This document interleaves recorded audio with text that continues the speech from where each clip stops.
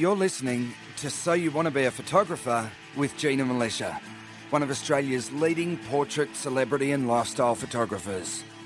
With over 25 years' experience in the industry, Gina is a pro photographer who regularly travels the world shooting for some of the country's top magazines and advertisers. She is author of 4 best-selling books on photography, runs workshops and mentors aspiring photographers all around the world. In conversation with journalist, interviewer and budding amateur photographer Valerie Khoo, Gina reveals what it takes to build a successful photography business, provides a sneak peek into life behind the lens, and talks about her tips and techniques to get the perfect shot. Hello everyone and welcome to episode 86 of So You Want to Be a Photographer. My name's Valerie Khoo and I'm here with the lovely and talented and photographically superior Gina Militia. How are you, Gina? Lovely. That's nice, Val. Thank you. You're welcome. Great.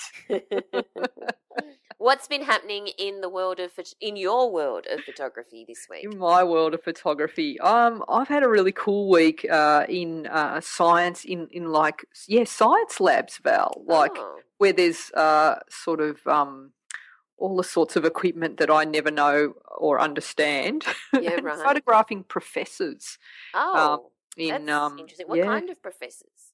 Like high-end research medical laboratories in Melbourne. Yeah. Okay. That's really different. Cool. Yeah, that are doing like cutting-edge research. So they're like, the rock stars of their field, I guess. Did you have to photograph things under a microscope or anything like that? Oh, so we had like a couple of hours spare in between professors. Right.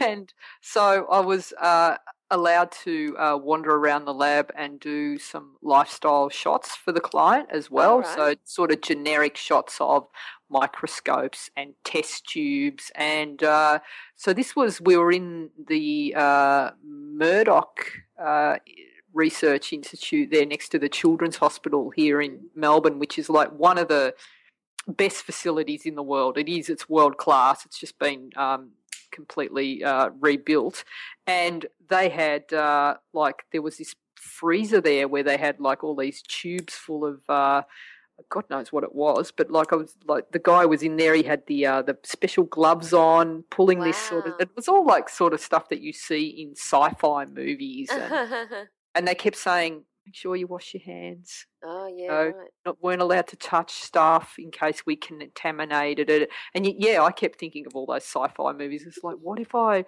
knock over a petri dish and start a Ebola virus gets out in the world? It's already touch. Yeah, gets spread throughout Melbourne. Yeah, and they sort of said wash your hands more importantly on the way out. And so now I've got like this tickle in my throat, Val. Like, maybe I'll pick something up in the lab. You might have. Yeah. Oh, thanks. Maybe you've got SARS or something. I don't. Or avian flu. I don't. What have you been doing?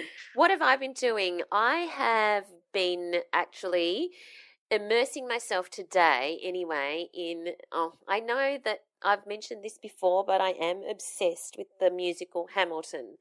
So I have been immersing myself in that, and it's been amazing. I just, stand in wonder at the feet of Lin-Manuel Miranda and am amazed by his brilliance.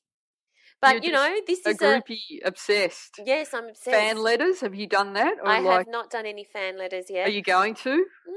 I'm not sure. I think I'm a bit beyond that. I think the last fan letter I wrote was many, many years ago. So probably not. You could Snapchat. Actually, that's a great idea. Because you get really good access. That's the thing about Snapchat. You can Snapchat, send them someone, I am going to write that down, Snapchat. All right. So, but this is a podcast about photography and not about musical theatre. So that's just what I've been obsessed with. But I'm sure I will calm down by next episode Right. And I and won't necessarily have to mention it. But if you're also obsessed with the musical Hamilton, please do let us know on social media so that I know I'm not the only one. It is, Yeah. however, a cultural phenomenon. So I Right. do imagine that there are some listeners who share my passion. But Not me. anyway, let's move on to this week's episode. Now, before we talk about this week's topic, which is awesome, how to photograph fast-moving objects, and Yep. I really like this topic, not because, I mean, I don't photograph, for example, cars Yep. or racehorses Yep. or runners, the Olympics are on. I don't Yep. care, and I don't want to photograph such things. But fast-moving objects is also defined by other things. And you've given me some examples that could be waves, they could be water droplets, it could be Yep. rain, it could be something Yep. smashing, it could be a whole range of other things that aren't necessarily your traditional fast-moving object. But we will get to that because first, we've got a couple of shout-outs, don't we? Yes. First is Brian Becknell. Now, Brian has taken a shot, and we will put the image in the show notes, which, of course, you can find at GinaMilicia.com. That's MILICIA. And it's this fantastic shot, sort of like at dusk, I think. And it's of Orlando, downtown Orlando, Florida. Now, this has an awesome story behind it, and I'll just use Brian's words to tell the story because it says it all. Brian has said, sharing a bit of wonderful news I received over the weekend, a local editor of a major tourism publishing company based in LA found my image on Flickr. Now, I mean, that's awesome. By the way, Brian is in our podcast community. He's a listener, so this is great news to hear what all of our listeners are doing. Now, Brian continues, the editorial board reviewed several images and voted on mine as representative image for downtown Orlando. The local editor shared my Facebook photography page with the director of photography, showing him the image is my cover image. The director of photography reached out to offer a licensing agreement to use the image as the inside coverage image of the publication that will be placed in 23,000 hotel rooms throughout Orlando.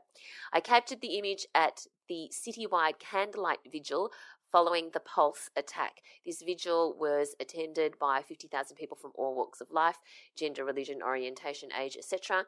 So much good can come from so much pain. I can't wait to get my hard copy of the tourist publication.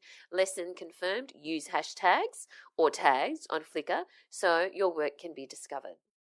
Congratulations, fantastic. Brian. And it really is a beautiful image. And the vibe and the sentiment and everything. Congratulations. And oh my God, how exciting. 23,000 hotel rooms throughout Orlando are going to have your name under that photo. That's fairly extensive coverage, isn't it? It's a brilliant cityscape where it's being shot from across the river, and then there's the cityscape in the top half of the frame. But as I said, it is sort of like dusk, and there are reflections of the city building lights into the water in the river. So it's quite a stunning image. And he's captured the mood. It's what it feels like. That's the most important thing for an image. And see what happens. People notice. People notice. Now, we also have a shout out to Ronald Fritz, who is very happy because one of his photos was the winner in the Image Doctor section of the Australian Photography magazine.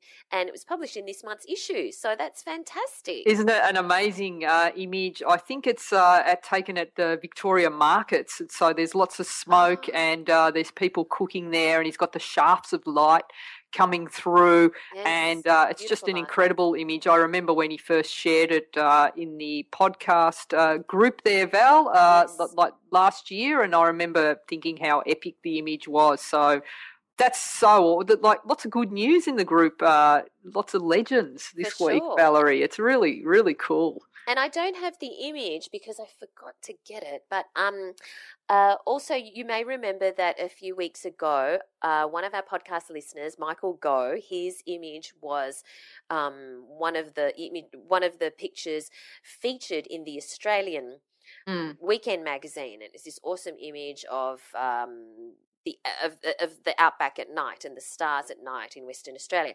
Well, last week the image was by Peter Solness, and it was a wonderful image set. I think it was down the south coast of Australia, and it was a gorgeous image as well. And I mentioned Peter Solness, and a shout out to Peter Solness, because Peter Solness actually did my course at the Australian Writers' Centre. Oh, wow. Yeah, on magazine and newspaper writing. He was a photographer at the time, but he did the course, and as a result of learning how to put the words with his images, as a result of learning how to write magazine articles, he then, left Sydney, went into the outback, and for some years wrote many, many stories and provided the pictures, so provided the words and pictures for Outback magazine, which is a very respected magazine in Australia. So sometimes if you can combine your words and pictures, it can be worthwhile. How cool. Yeah, very cool. So well done, Peter Solness. He's since had exhibitions and stuff like that as well. But we also have this shout out. I love this. I knew you would, Val. Oh, my God. To Frank Romano. You must see this photo. Go to GinaMilicia.com in the show notes. And Frank has this wonderful, wonderful photo of 3, I think they're Chihuahuas. Pomeranian Chihuahuas, aren't they? They cross, I think. Yeah, they could be Pomeranian Chihuahuas and long-haired Pomeranian Chihuahua type dogs. And he said these are the 3 amigos, Brian, Jeffrey, and Frankie, interesting names, doing some doggy modelling for me. And I love it. They are adorable. They're these tiny little dogs on sort of a leather chair, and they're all just looking dead straight to the camera, and they're all 3 in a row, and they look like, 3 very serious dogs, but they're these tiny, cute, adorable things. I love this shot so much. Lit with a softbox and then a speed light into the ceiling. So Frank's been practicing his off-camera flash, and these guys are his faithful models every time he does a shoot. So fantastic.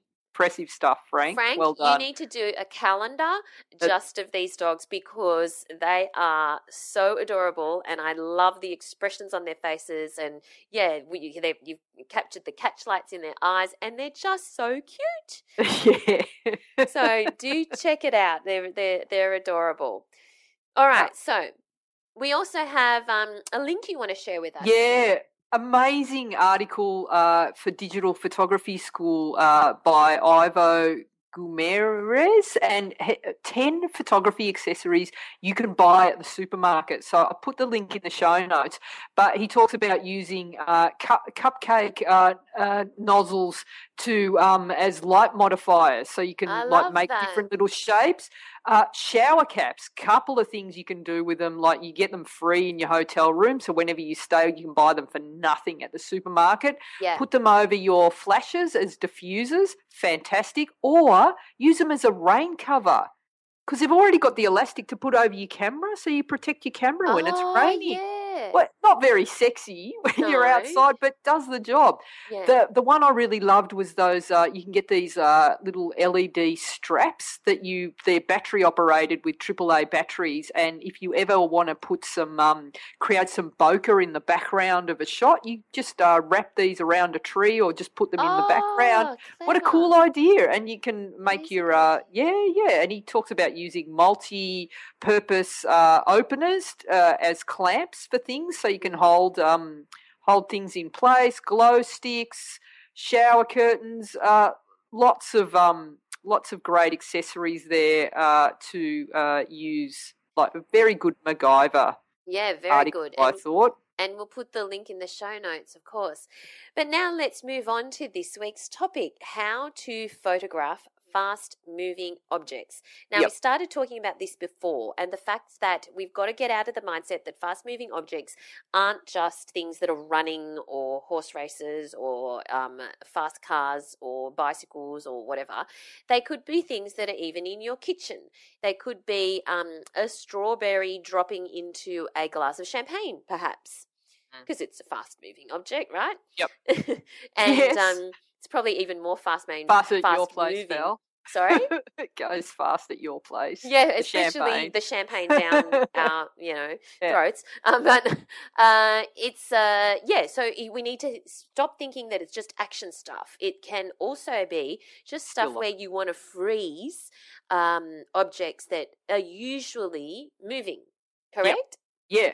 And what's great about this is like we've come to the point where everything's been photographed, Val. Like we've seen the Eiffel Tower how many millions of different times. Like, static objects. It's great to be able to find new and great things to photograph in a way that people haven't seen them before. So that, like, there's some great photography where people show maybe the point of impact as a balloon explodes with it's full of water, or like Right. a hummingbird, and those wings fly so quickly, frozen in time, or people leaping through the air. There's like water droplets, all that sort of stuff. You can show a different perspective or a new way of seeing things, and it can make photography really exciting. When Or you where do when you make your coffee and you do a little plop in the middle, your last Yes. final plop, and Yes. you want to capture that little plop coming up. Yeah. That's cool. Yeah. So there's lots of things, and there's lots of new technology around that can really help us create that. But first, let's sort of break down how you do freeze fast-moving objects, and a couple of the theories behind using shutter speed versus flash, and those sorts of things. So, all right. So we've covered like why you'd want to photograph fast-moving objects and the kind of art that we can get out of them. Let's talk about shutter speed. So, shutter speed is what controls movement on a camera. All right. So, if you want to freeze a fast-moving object, you need to have a fast shutter speed. The faster the object moves, the faster the shutter speed Sure. you need. But there's also a couple of other things that you need to consider. So, and that's where the object is in the frame in relation to where the camera is also going to have an effect on how fast or slow the shutter speed needs to be. So just imagine, Val, you're at a racetrack. All right, so you're at the Grand Prix. You're in the middle of or on the side of the track, and you want to get the cars as they're going around. Mm-hmm. So if you're on the straight, and the cars, and you've got that's where your media pass allows you to be sitting there in the scrum with all the other photographers. You got your big 500mm lens out there, Val, on another tripod. All right, so you're there holding your own, got your little chair. And you want to get the cars as they whiz straight past you. Oh, yes, they're moving directly across the frame. Yes, I understand. That's where the shutter speed needs to be at its highest. You're going to get the most movement going through there. So you will need to use your maximum shutter speed to get that, to freeze that action. So you'd want to be at that's when you'd want like the high end SLR camera that shoots at 1/8,000th of a second to get that, or even faster, right? Because it's very difficult to stop that sort of action, especially when they're going really fast. Okay. But science, Val, has an influence. So if the car is coming around the straight, around the corner, and like it's on a 45-degree angle, suddenly you don't need as fast a shutter speed to slow that down. It's not like you can go to a 15th of a second or anything like that. But the subject's going at the same speed, but the shutter speed you need to freeze that is like half as fast for some reason, because of laws of that I don't understand. But because it's going around the corner, it's a lot easier to catch that. So something worth bearing in mind, that if you're wanting to be photographing action or sport and you've got people running or like horses going around a track or things like that, and you want to be sure that you freeze the motion, get them on a 45-degree angle. Get them coming around the corner rather than going straight across the lens. You're going to have a better chance at getting a sharp shot. Right. Okay. And if you want to guarantee that you get the shot, have them heading straight towards the camera. And so, like, if you were on the straight and you stood on the finishing line and pointed your camera at the car, Val, and had it coming toward, yeah, you could. But as long as you kept the focus tracked on the car, so using continuous focus, which is what we talked about. You'll get the shot, but then you'll die. Last week. Yeah, but like as long as you're shooting with continuous focus, yes. You've got your tracking point on the part of the car that you want sharp, and as it's driving towards you, you continue to track the car. You will get that shot in focus, and you don't need to have the sort of higher sorts of shutter speeds to get that, because it's coming towards you. Let me just clarify. When we're saying about shooting straight on, it's as if we're standing literally facing the track. At the finishing line? And no, sorry. When I'm backtracking a little bit. Oh, right. Yeah. When we're shooting with our camera straight onto the track and the car goes past and into our frame, that's shooting straight on. Right. But what we're suggesting to make it, slightly easier, is to actually shift our body 45 degrees in either direction, probably in the direction that the car is coming from, and shooting it that way, where the car is still fully in the frame but is not going as seemingly fast for the camera, correct?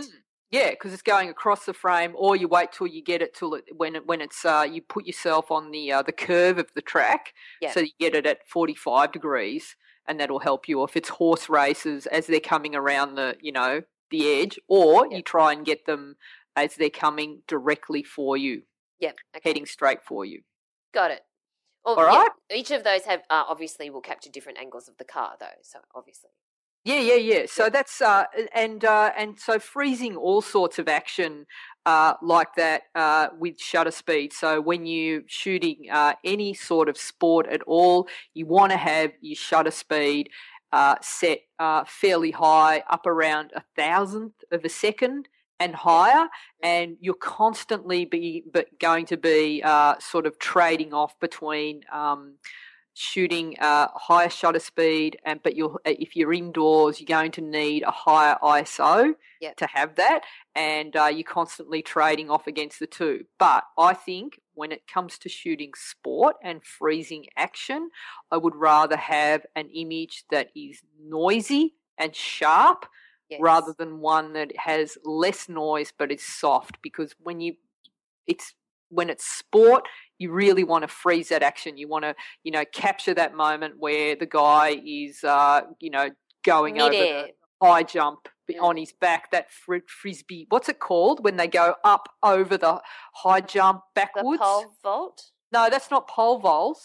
Remember Tatiana? Remember that pole vaulter from Australia? Yes. Yeah, that was just like it reminded me of that. No, not pole vaulting. Okay. It's when they run and then they go backwards and they flip over the high jump. High jump. Yeah, we know so much about sports, Gina.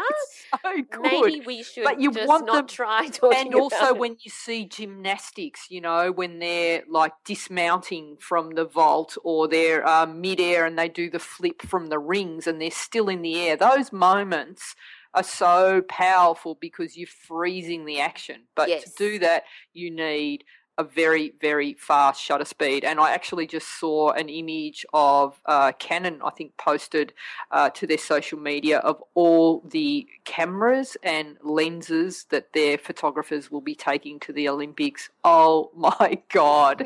Gear envy. Did you? Yeah. Oh, my God. Did you get a bit excited there, Gina? I did. It was like, cue saxophone music. It was fantastic.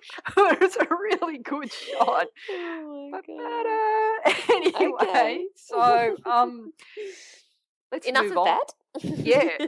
So let's talk about flash. So we've nailed it. If you want to freeze something, go with a high shutter speed. Pick a higher ISO, have more grain in the shot, but get the get Get the it shot sharp. sharp rather than having the soft shot. So let's talk about flash now, Val. So Yeah. now when it comes to flash, flash will freeze action. And Yes. so some people get a little bit confused when you're using flash with shutter speed, thinking that it's the higher shutter speed that they're using that's freezing the action. But if you've got something explosive happening, like a glass smashing in front of the camera or a balloon exploding or something like that, something high powered, very fast that happens, it's the shutter speed is not going to be enough to freeze that action. It's the flash that freezes the action. But I'm not entirely sure if I follow you, because if you are doing the high jump, there's no flash. Okay, so when we're shooting sport and outside and those sorts of events, unless you can, you're a big time photographer and you can wire up the whole stadium, like they do, actually do that for some basketball stadiums. There's flashes in the ceiling and the photographers are actually wired into that system and they can shoot with flash when they're photographing those guys. Most sport, you're left to shooting high ISO and high shutter speed, right? So outside. But when it comes to doing high speed events where you can use flash in a studio or even on location, there are ways that we can use the flash to actually freeze the motion. So if you're indoors or in a studio and someone's taking a leap, that's an example. You can use flash, or if you're wanting to photograph athletes and things like that, and you have like a one-on-one session, you can actually use flash to really freeze that motion, and you can But capture what if I want to do the plop on my coffee? You can do that, Valerie. You can take your pop coffee outside. We'll probably use a different word other than plop, because it's got like sort of really doesn't sound all that appealing. So the dollop. All right, dollop. All right. Right? You can say dollop. I'm going to say plop. The word chick uses plop. That's okay. You can say dollop. I'm going to say plop. So, but what happens? Are you saying that I need to use flash with my plop coffee? Well, you could, Val, or you could take your coffee outside onto the deck where you've got the beautiful morning light. You could backlight it, have a bit of fill coming forward, but train your lens onto the top of the coffee, and then you just need to time it so that you do get that little drop, and then you want to be shooting very, very fast. So right, so I don't necessarily need flash. You don't need flash. No, you don't need, like, a fast shutter speed will capture that. Okay. All right. So we're just talking about the instances where flash would be useful. Yeah, but you can make the shot a whole lot sexier. Like, you can go to the beach, Val, and have photograph waves crashing against the rocks at 1/8,000th of a second, right? And you're going to get like a beautiful, amazing image. You get every little drop and it'll look fantastic, right? Yeah. You can also do that with flash and create some really sexy shots. Like, I understand. It's just a different effect. Different effect. Okay, got it. All right. So, but I want to talk about something that people get a little bit confused about, and that's the flash duration, like the time that the flash actually, the burst of flash versus the power of flash, and there is a big difference. Yeah. Okay. All right. So, certain flashes, particularly speed lights, which are smaller, so they're the small portable lights that you put on top of the camera, and we can also use those off camera as well. Yep. They're small and they recharge quickly, and they actually emit a faster flash duration than the studio lights do. And it's the speed of the flash, that's what freezes the object. Yes. So when you're doing high power, like fast, high-speed stuff, you're better off using a speed light that will have a faster flash duration to freeze that motion, because using studio flashes that are slow, because they've got these capacitors in them that the flash goes off and then they recharge, and the flash power and duration is much slower. You're not going to get as you're not going to be able to freeze the motion like you will with using a speed light. Right. Okay. And so it's better to have a shorter for the flash to be on for a shorter length of time. You need the flash to be the power to come out for a shorter length of time. That's going to give you the power that you need. So when you've got a studio flash has more power. So you've got a speed light will be most speed lights are 80 watt seconds, whereas a studio flash is going to be somewhere between 250 to 3,000 watt seconds, right? But the speed light has the faster flash speed, and here's where it gets interesting. The lower the power setting on the speed light, the faster the flash duration. Oh.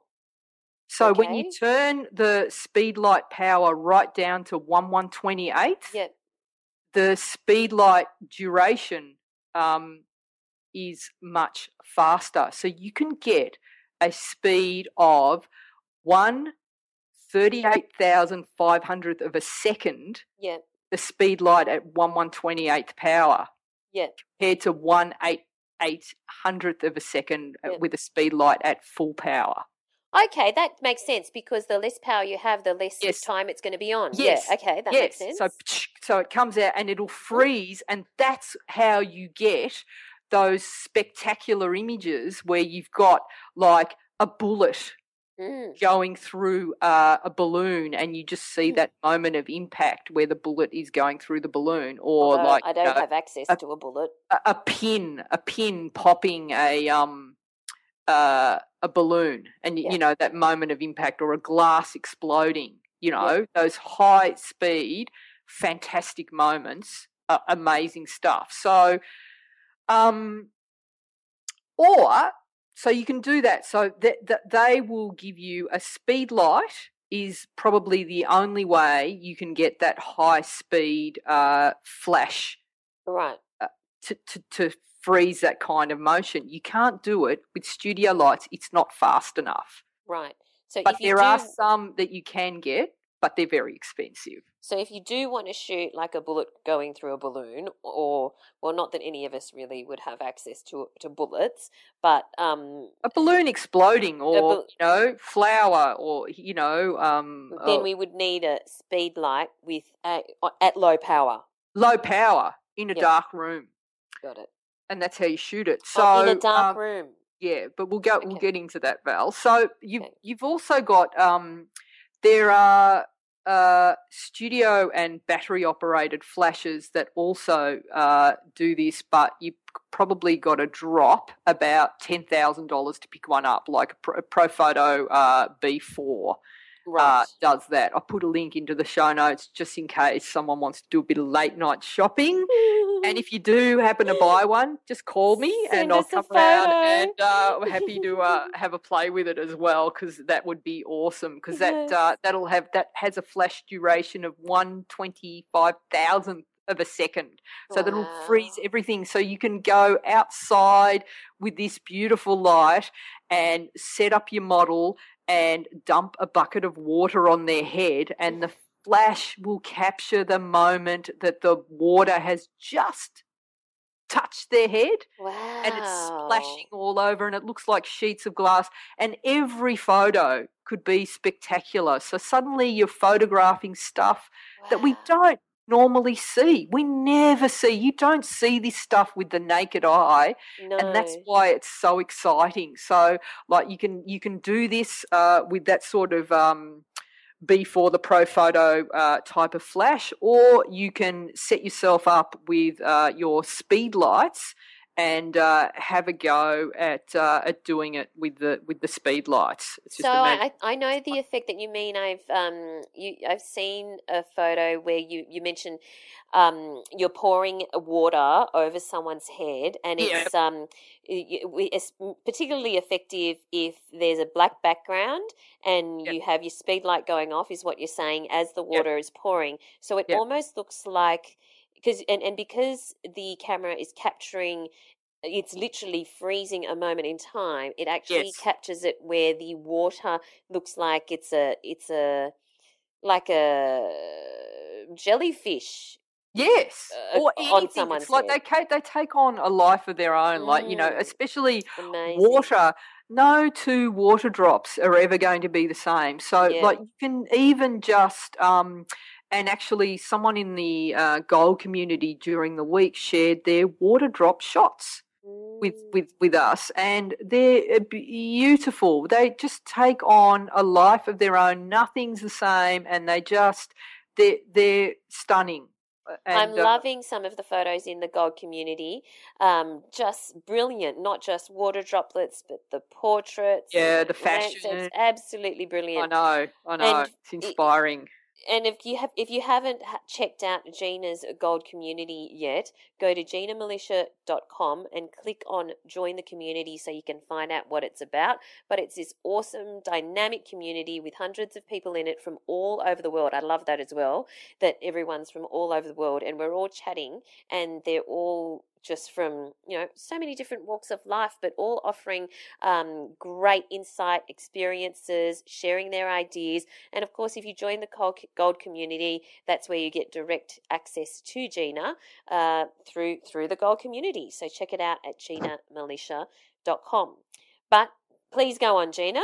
All I'm right, so loving let's give this. some tips to capturing these high speeds. So this is the kind of stuff that if you've got like a laundry or a spare room or your lounge room or like anywhere that you've got a little bit of space, you can set up a little desktop setup and maybe have a crack at photographing some water droplets or maybe Strawberries in champagne. strawberries plopping into champagne, Valerie, or that little dollop that happens in the coffee cup. Coffee. Very, very easy to do. It's not time, that you don't need a massive studio or any No. special lights. You can do it with one speed light. Is all you need. Couple will make it a bit sexier. But here's a few tips. It's crucial that you have a totally dark room because the ambient light is going to affect the overall light in the shot. Totally and dark? light course blue. Yeah, you want totally dark. So it doesn't matter what the shutter speed is because it's the flash, not the shutter speed, that freezes the action. All right, so if there's any light sort of ambient in the room, it's going to affect the exposure because you want to be shooting, and it might give you a bit of sort of motion blur in the shot. So So does it matter what aperture that you're shooting at then? Well, you want to be at a higher aperture, Val. You want to be shooting at about 8. Sort of around 8, so you get the depth, because most of the stuff is done using a macro lens because it's up tight, it's up close. So around 5, 6, 8, and you'd obviously pre-focus the camera and make sure that when you're doing these, maybe doing repeated shots where you might be bursting a balloon or something like that, that you keep setting it up and it's in the same spot. All right, so basically what you need is you've got your camera, and then you want to you have your speed lights are going to be set to manual, and obviously you want to have them like powered right down to get that maximum input in flash duration at like that the lowest flash burst. duration. So lowest setting, like short burst, but that's what freezes the action.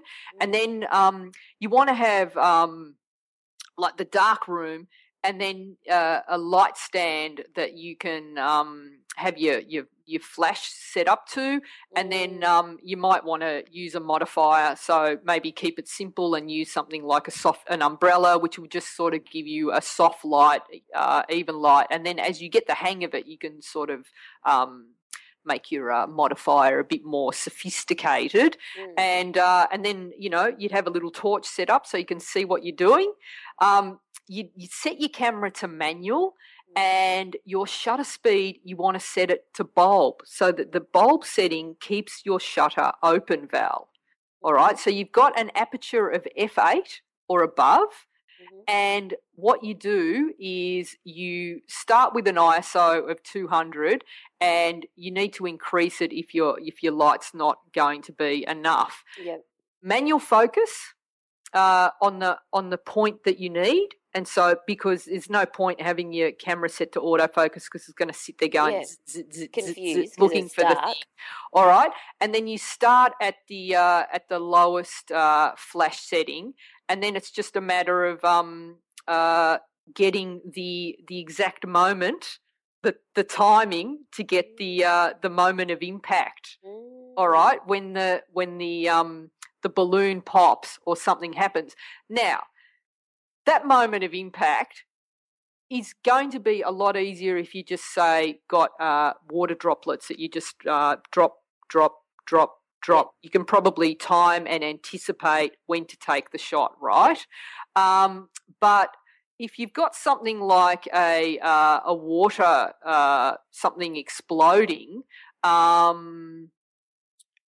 how are you going to get that? It's very difficult to do. But luckily there's some amazing technology. There are actually sound-activated flash triggers. Oh. So the moment the balloon bursts, that fires the flash. Right. So you get the moment of impact, it takes the photo. I wonder if it needs to be a loud sound, because if you're just doing plop in a coffee... No, you can set it, right? But here's where it gets really cool. You might want to, so you get the plop. So the moment it's like plop, it hits the water. Yes. There might be like a split second later where the splash actually comes up. Yes. Right? So you can actually move the trigger further away from the coffee cup, so sound takes a little bit of time to travel to the trigger. So by the time the trigger tells the camera to fire, you might have got the little splash coming up, rather than just the moment of impact. So you can play around with the distance to actually change the look of the shot. Yeah, right. Oh my goodness. Now, I got so into this, Val, while I was researching, that I've bought a sound trigger. Are you serious? I'm serious. What are you going to? A sound trigger. Well, it hasn't come yet. I said, yes, I'm going to go and shoot all this sort of stuff as soon as I get all my equipment. So, but here's what I'm trying to understand. A coffee plop does not make anywhere near as much noise as a balloon exploding. Well, it'll be some noise, so you've got to be really quiet. So you could, I don't know, the plop, maybe you could set it to motion, because these triggers also work. You can have them where they detect motion, so you can have a laser beam trained across the coffee cup, right?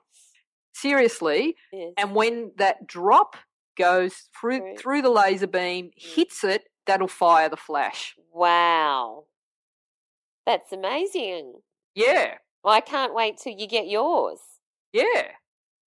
So basically you check your focus, all right, and then once your camera's focused, you press the shutter, so the trigger will go off and the balloon makes a loud noise and the flash fires, and then the shutter opens. So remember, it's on bulb, okay? And so you wait a couple of seconds, and then you close the shutter again. Now, obviously, you're in a black room, so the ambient light isn't going to affect it, and so hopefully the shutter stayed open long enough to capture that moment of action. The flash is fired, and you capture this amazing shot. So this is specifically for this type of shot. Obviously, this doesn't apply to, capturing fast-moving race cars or anything. It's No, you when can't you're do that for outside. It's when you're in a confined space on the inside where it's totally, actually 100% dark. And in case there are some newbies who, I'm not sure what Gina's talking about when your camera's on bulb, it's basically where when the camera is triggered, it actually stays open. Correct? Yes. The shutter stays open for a much longer period of time than your camera would normally do. And the camera, when it stays open, is actually capturing complete darkness, except for when the flash goes off, and it captures that 1 millisecond when the flash is getting that moment of impact, or the plopping of the strawberry in the champagne or whatever, and then the flash will go off, and then the camera shutter will close. So essentially, even when it's open, the rest of the time it's just capturing darkness, because you're meant to have that 100% black, and that's why you're saying that no ambient light can do it in a dark room can be possible. So probably do it at night, I guess. Yes, do it at night. Where you've got maybe some blackout curtains, because if you've got street lights. But so I purchased a trigger, and it basically operates off your iPhone, Val. Wow. So you rig up your iPhone, and it's sound and movement detection. So the reason I bought it was I wanted to do shots where I've got someone who is running towards me, or on a skateboard or on a bike, and at a particular point I want the flash to go off and they're lit, so that I've got action shots but they're lit. And there's no way, I've tried to do this where I count. Okay, so start running. When I count to 3, I know that you're level with my flash, I take the shot, which is how I do it now. Not as accurate as this will be, where there'll be some kind of laser trigger or something that as when the person rides through or runs through this point, the flash will trigger. Yes. How exciting. Fantastic, because the thing is, I guess what you're trying to say is that I know for me, I'm not coordinated, right? And even if I was bouncing on a trampoline, or if I was doing it, I'm not coordinated. So for me to actually attempt to press the button of the camera at the exact right point is basically impossible. And that's why this technique is so good, because you can just press it, leave it on bulb, and it just captures it when the person runs through the laser or the noise trigger goes off. Yeah. I see. That's awesome. So that'd be outside, Val, so there wouldn't be in complete darkness. This will be, I'd be using the motion detector to fire the flash. So that'd be like using fill flash to take the shot. What triggers the camera then? It'll be a motion, so there'll be like a laser that'll be set, and when it the triggers person runs through the laser, it'll flash. Take the it fires the camera and the flash, at that particular time. Yeah, brilliant. So in Isn't it amazing? in that case, it would actually trigger both the camera and the light, but in the other case, you're just leaving the shutter open and you're in the dark to capture those high-speed moments, like the exploding balloons and things like that. Great. So actually do encourage, I'm hoping that some of the listeners have possibly already had a play around with this, or at the very least had a play with doing the water droplets, probably a bit sexier than the plop at the top of a coffee cup, Val. And maybe, I don't know, maybe have a go, Val. This week. Awesome. High speed, shutter speed, just without flash, just outside. Yes, if you don't have a speed light, give it a go. 1/1000th of a second. Go out when you're next walking the dog. Throw the ball and, and then call him back to you. And as he's running towards you, you get to practice 2 things. You get to practice tracking on continuous focus, and you get to practice freezing the action as the dog's running back to you. If you don't have a dog, throw the ball to one of your kids, get them to run back to you, or go somewhere where bike riders go around and around, like skateboarders, and have a crack at freezing the action. Although you've got to be careful around parks where there's children with cameras. Yes, all right. So maybe on a freeway where there's cars going past, Val, and see what it is, what shutter speed you need at, like, when they're going straight past you at like 60 k's an hour to freeze that motion. And if you ever get a chance, people dancing and things like that. And try the 45-degree trick as yes. well. Yeah. If you're near a highway. So what do you – sorry, go on. Oh, it's just such a good skill, and this is something I would add to the 5-minute practice in your lunch hour or in the morning when you start, like knowing what shutter speed, being really like just knowing it off by heart. Like, you will be asked to do something and you're not going to get flustered because oh no, hang on, I got this. They're moving. I need to be at 1/800th or 1,000th of a second, and you're completely under control, and you won't be flustered when you have to do it for a job or there's a family function and it's all on you to freeze this motion. Awesome. So what do you think #Gina Challenge should be this week? There's only one hashtag for this week. It's speed, Val. Speed. Okay, yeah. Fantastic. So you can interpret that however you like. Every week we have a #Gina Challenge and then upload our photos, and we put #Gina Challenge and #speed or whatever topic it is. Now, like I said, you can interpret that however you like, whether you want to do fast cars, whether you want to do coffee plops, whether you want to do your dog running to you, or something completely different. We'd love to see your shots, and it's great when we see everyone's shots and everyone's commenting on each other's shots. You can also check out our Facebook group, which is free to join. It's just search for So You Want to Be a Photographer podcast community on Facebook.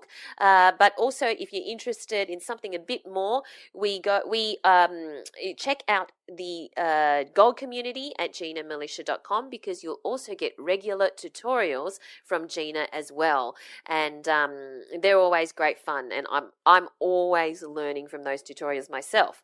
So yeah, and just one more Gina thing, Challenge, Val. Sorry. #speed. In the show notes, I've also added a do-it-yourself high-speed flash trigger where this guy has made one using a Fisher-Price like old tape recorder, like a children's tape recorder that is MacGyvered into with a computer microphone and an old Vivitar flash that is like soldered like an 1/8 jack to it, and made a sound flash trigger. Oh, and he my managed goodness. to capture a balloon exploding. He's got a lot of time on his hands. I just love it.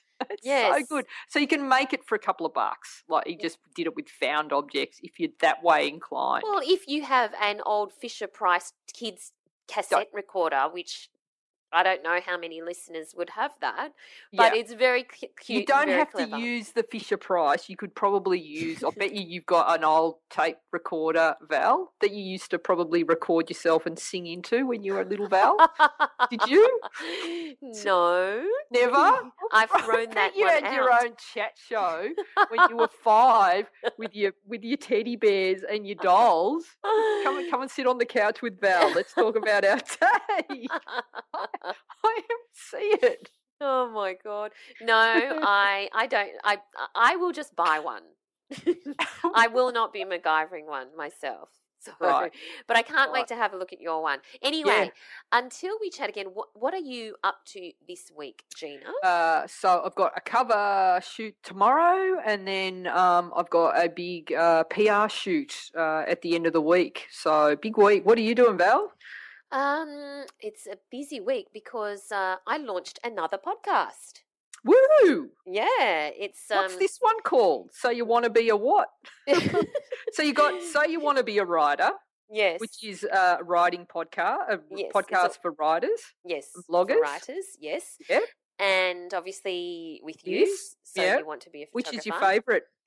Oh, Gina, what can you? Don't make me choose. It's no, just no, like... there's no choose. This is it, isn't it? Of course, like, of course. You could only do one podcast. Of Which course. one would it be? Oh, yeah, of course. Of course. Thank you. So the other one, I couldn't go with So You Wanna Be because I've called it Murder and Mayhem, and I didn't think it would go down well to call it So You Wanna Be a Murderer.